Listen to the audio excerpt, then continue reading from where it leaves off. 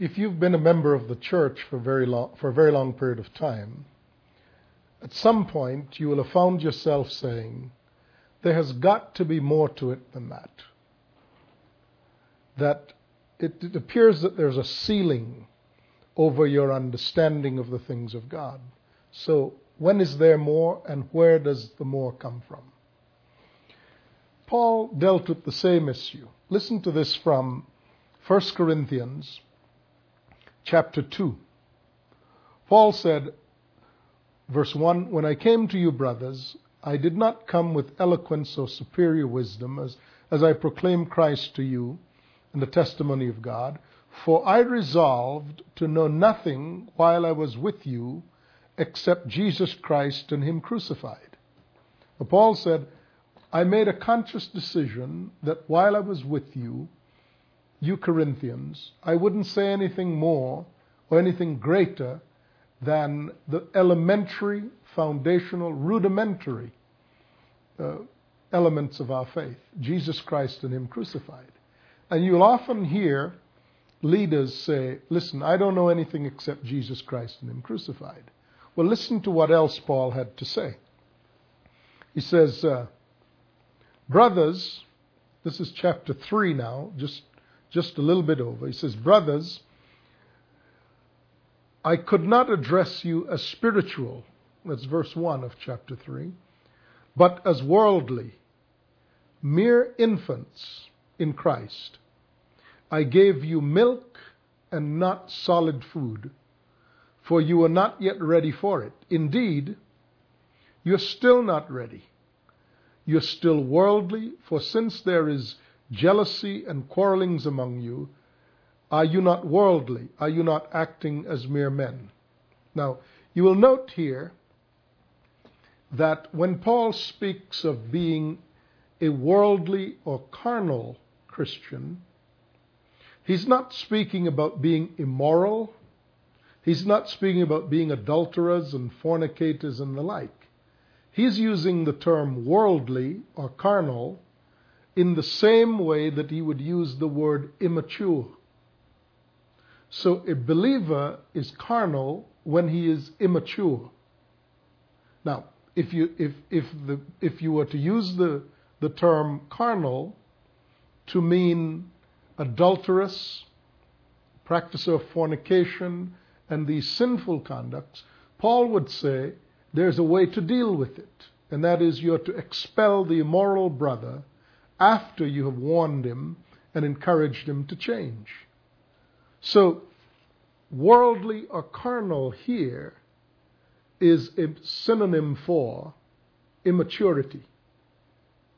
Well, how do you get from immaturity to maturity? Because Paul said, whereas he deliberately intended to speak to them no more than of Christ Jesus and Him crucified, he did say, however, that normally he did speak a message of wisdom, but it was a message of wisdom for the mature. Here it is in verse 6 of chapter 2. Right sandwiched between the two readings, he says, we do, however, speak a message of wisdom among the mature, but not the wisdom of this age or of the rulers of this age who are coming to nothing. No, we speak of God's secret wisdom, a wisdom that has been hidden and that God destined for our glory before time began. So he's saying, Paul is making this declaration. We have a message of wisdom that we speak normally to the mature. When I was with you, however, knowing of your immaturity, I chose to dumb myself down to speak no more to you than the elementary things of our faith, Jesus Christ and Him crucified. And then he said, the reason I chose to do this is that you were, and you still are, carnal or immature. Now,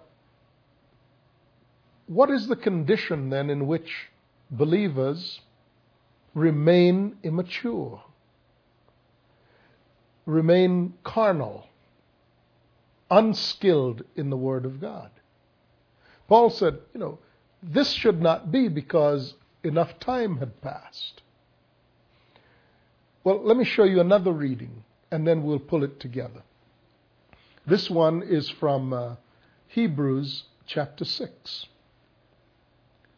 And here he says, well, let's go back just a verse or two in chapter 5, verse 12.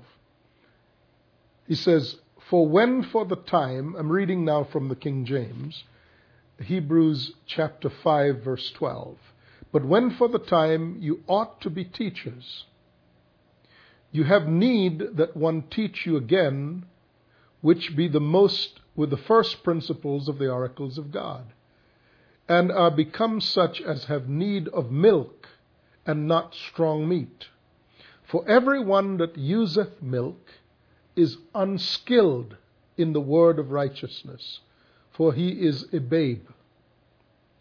But strong meat belongeth to them that are of full age, even those who by reason of use have their senses exercised to discern good and evil. And then he says this remarkable next verse, therefore, leaving the elementary principles of the doctrine of Christ, let us go on unto perfection, not laying again the foundation of repentance from dead works, and of faith toward God, of the doctrine of baptisms, and of the laying on of hands, and of the resurrection of the dead, and of eternal judgment. And this we will do if God permits. Wow. This is amazing. This is how the NIV puts the same thing. Therefore, let us leave the elementary teachings about Christ and go on unto maturity. So you see, the reason that some people who, when for the time they ought to be teachers, still have need for foundational things, is because so many believers have never been taught the elementary things. Paul says, before you can go on to maturity, you must at least have grasped the elementary things. Now, the word elementary does not mean simple or unnecessary. You go to elementary school when you're a child because you are to learn the sounds of letters. And then you are to learn how to blend the sounds of letters together to make words. While you're in elementary school, you're also exposed to numbers and a familiarity with basic concepts associated with numbers. Now, when you go on to graduate school, you no longer sound out how words should sound. I remember when my son was a very small boy, he would be studying his alphabet, and he would put the word cat for cat. And then he could see a C sound, an A sound, and a T sound. These were individual letters, but when they sounded together, and I remember his mother would say, when he had difficulty getting the sounds right, his mother would say, sound it out, Nick, sound it out. And if he would sound all the words out, he would get all the letters out, he would get the whole word. So in elementary school, you're exposed, of course, to how these words or these letters relate to form words, how numbers relate to form concepts of mathematics, and so on. Now, my son is about to be in graduate school, and he doesn't have to sound his words out anymore. He knows. But if he had never gone to elementary school, he couldn't go on to maturity. I remember how sad it was some time ago when I was in a meeting and I asked this man to read a verse of Scripture. And he said things like, oh, I forgot my glasses. And we said, that's fine. We went on to the next person. Well, later on, he came up to me and he said, I have to repent to you. And I said, why? He said, well, I really didn't forget my glasses. I left them at home. Because, you see, I don't know how to read. And I said, well, that's sad. He said, well, when I was a boy, we had hard times at home, and I had to learn to work early, and I didn't have time to go to elementary school. So that's how I didn't learn how to read. If you have never learned how to sound things out, if you've never been to elementary school, you cannot go on to certain aspects of your maturity. And the same thing is true about being a believer. Exactly the same thing is true about your walk with God. And frankly, one of the reasons why there are so many people who are carnal, which means in Scripture, who are immature, they're unskilled. They've been believers long enough to have been teachers, to be able to instruct others. But because no one ever schooled them in the elementary things, the elements of the faith, the things that will always be in the foundations of your belief, they have not gone on to maturity. And brethren, the church is filled to overflowing with the carnal believer. Rarely do we meet someone who has any maturity in the things of God. And the evidence is the moment there is conflict and discord, people toss off all the religious pretenses and they go after each other with the same fervor and zeal as they would have, almost as if they didn't know Christ. Well, what is this all about? Paul lists six things that he calls the elementary doctrines. And here they are. The first is repentance from acts that lead to death. The second is faith toward God. The third is baptisms. The fourth is the laying on of hands. The fifth, the resurrection of the dead. And the sixth, eternal judgment. Fascinating, because these are the foundations, the elementary things that you ought to get. What are they again? They are repentance from acts that lead to death. They are faith toward God, baptisms, the laying on of hands, the resurrection of the dead, and eternal judgment. Every believer should have a complete mastery of these six things.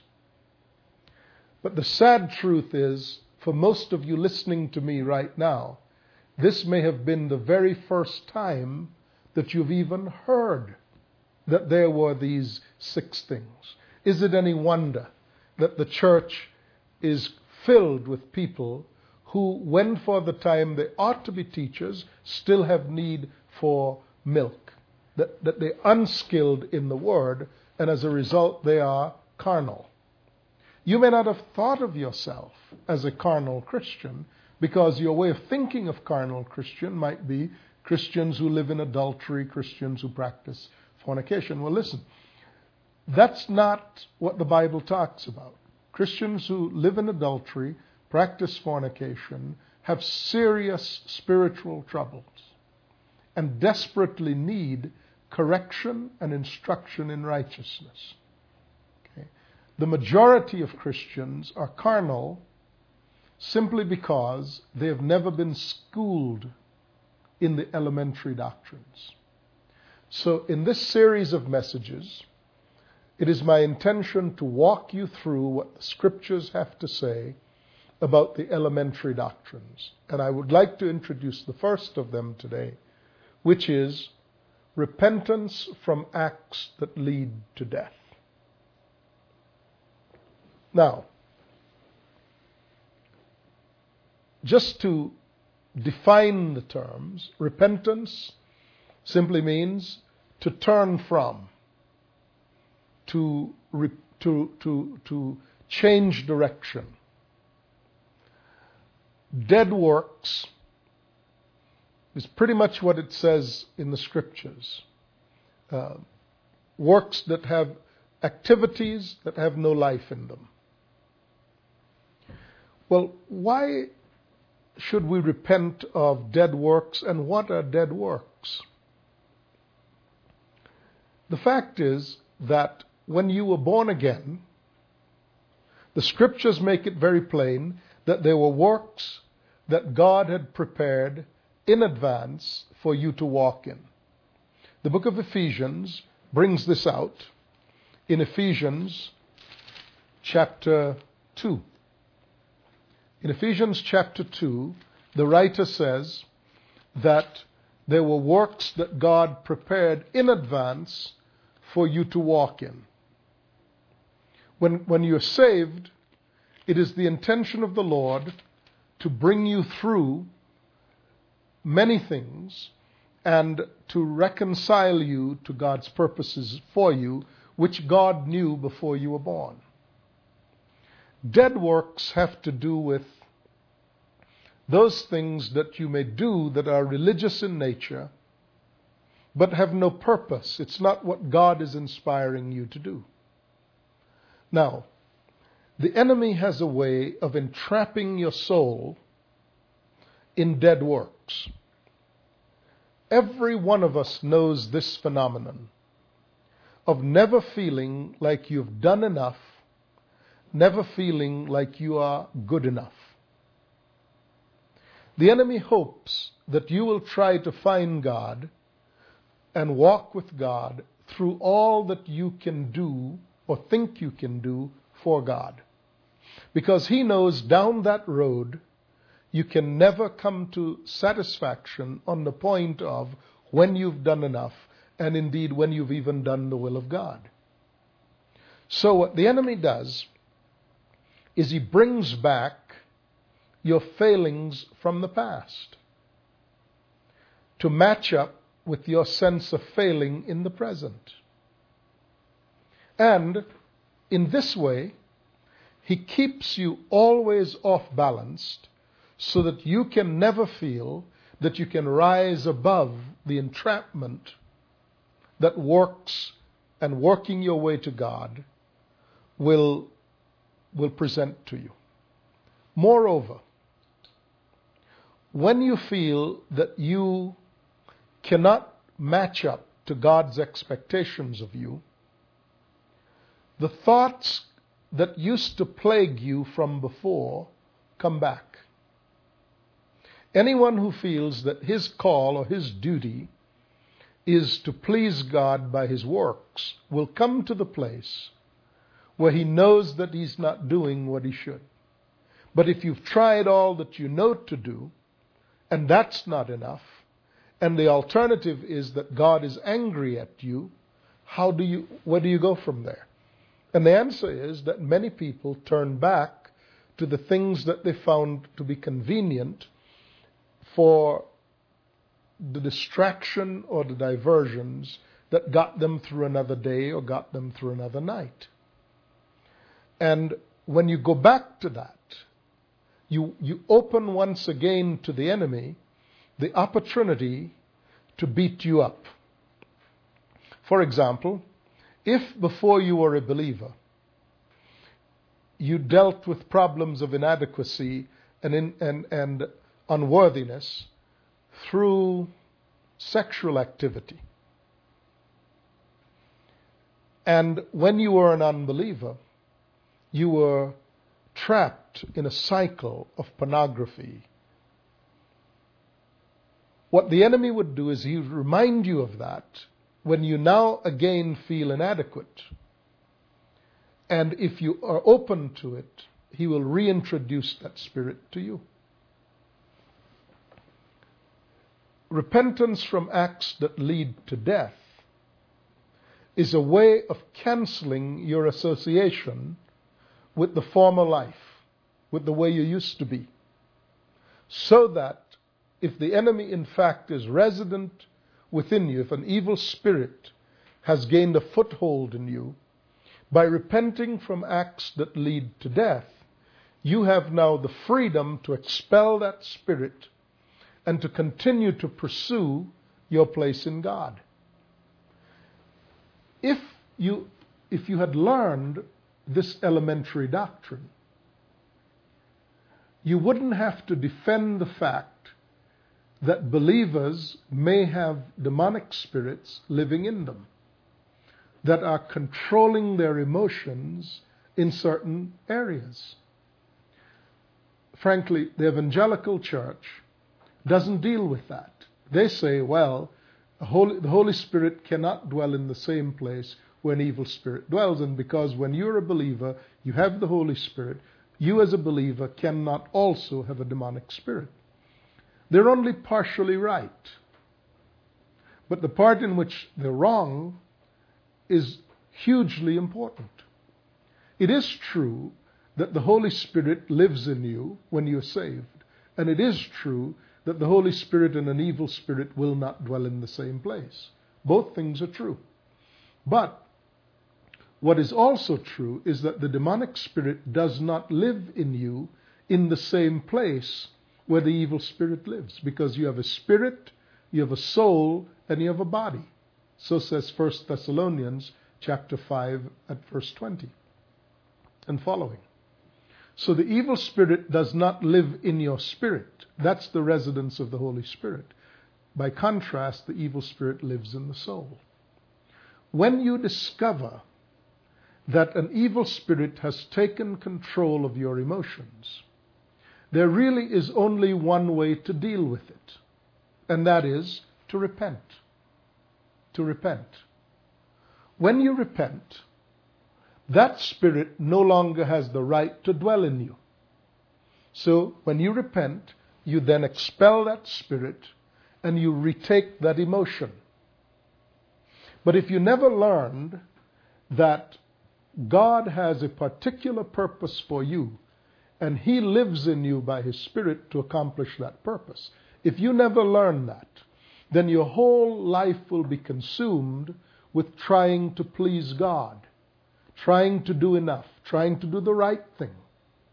And you will invariably come to the place again and again where you know you're not doing enough, and where you know that you're not doing the right thing.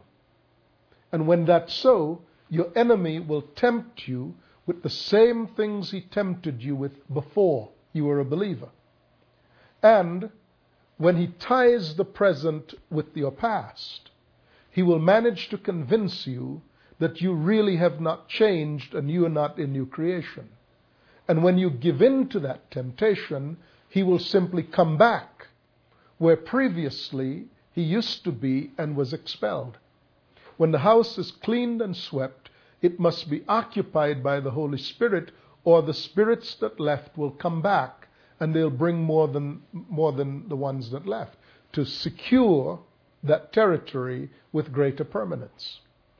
If you were taught from the beginning that you can and you should repent from acts that lead to death, you would have always known that not only can the Christian have a demon spirit living in their souls, but you would have always known that by repenting of that control, that area of sin in your life, that you could get rid of the demon. And deliverance would not be somebody's special ministry. Deliverance would be what people do all the time to themselves and for one another, so that the body of Christ would walk in the freedom and the peace of hearing God and operating in the Spirit. And you see, it's not a shame to have a demon living in you. It's only a shame, as someone said, to have a demon living in you that you won't get rid of. People want you to believe that it's such a huge religious thing. It's an elementary thing. It's a very basic thing. Now, what we want to do is to pursue each of these 6 things with greater detail. We've begun with the first, repentance from acts that lead to death. When you do, you cancel the right of your enemy to operate in your life. And when you do, you acknowledge that God has a particular purpose for you, and you are here to live out that purpose. I'm Sam Solon. Join me as we continue to discuss the elementary doctrines of Christ.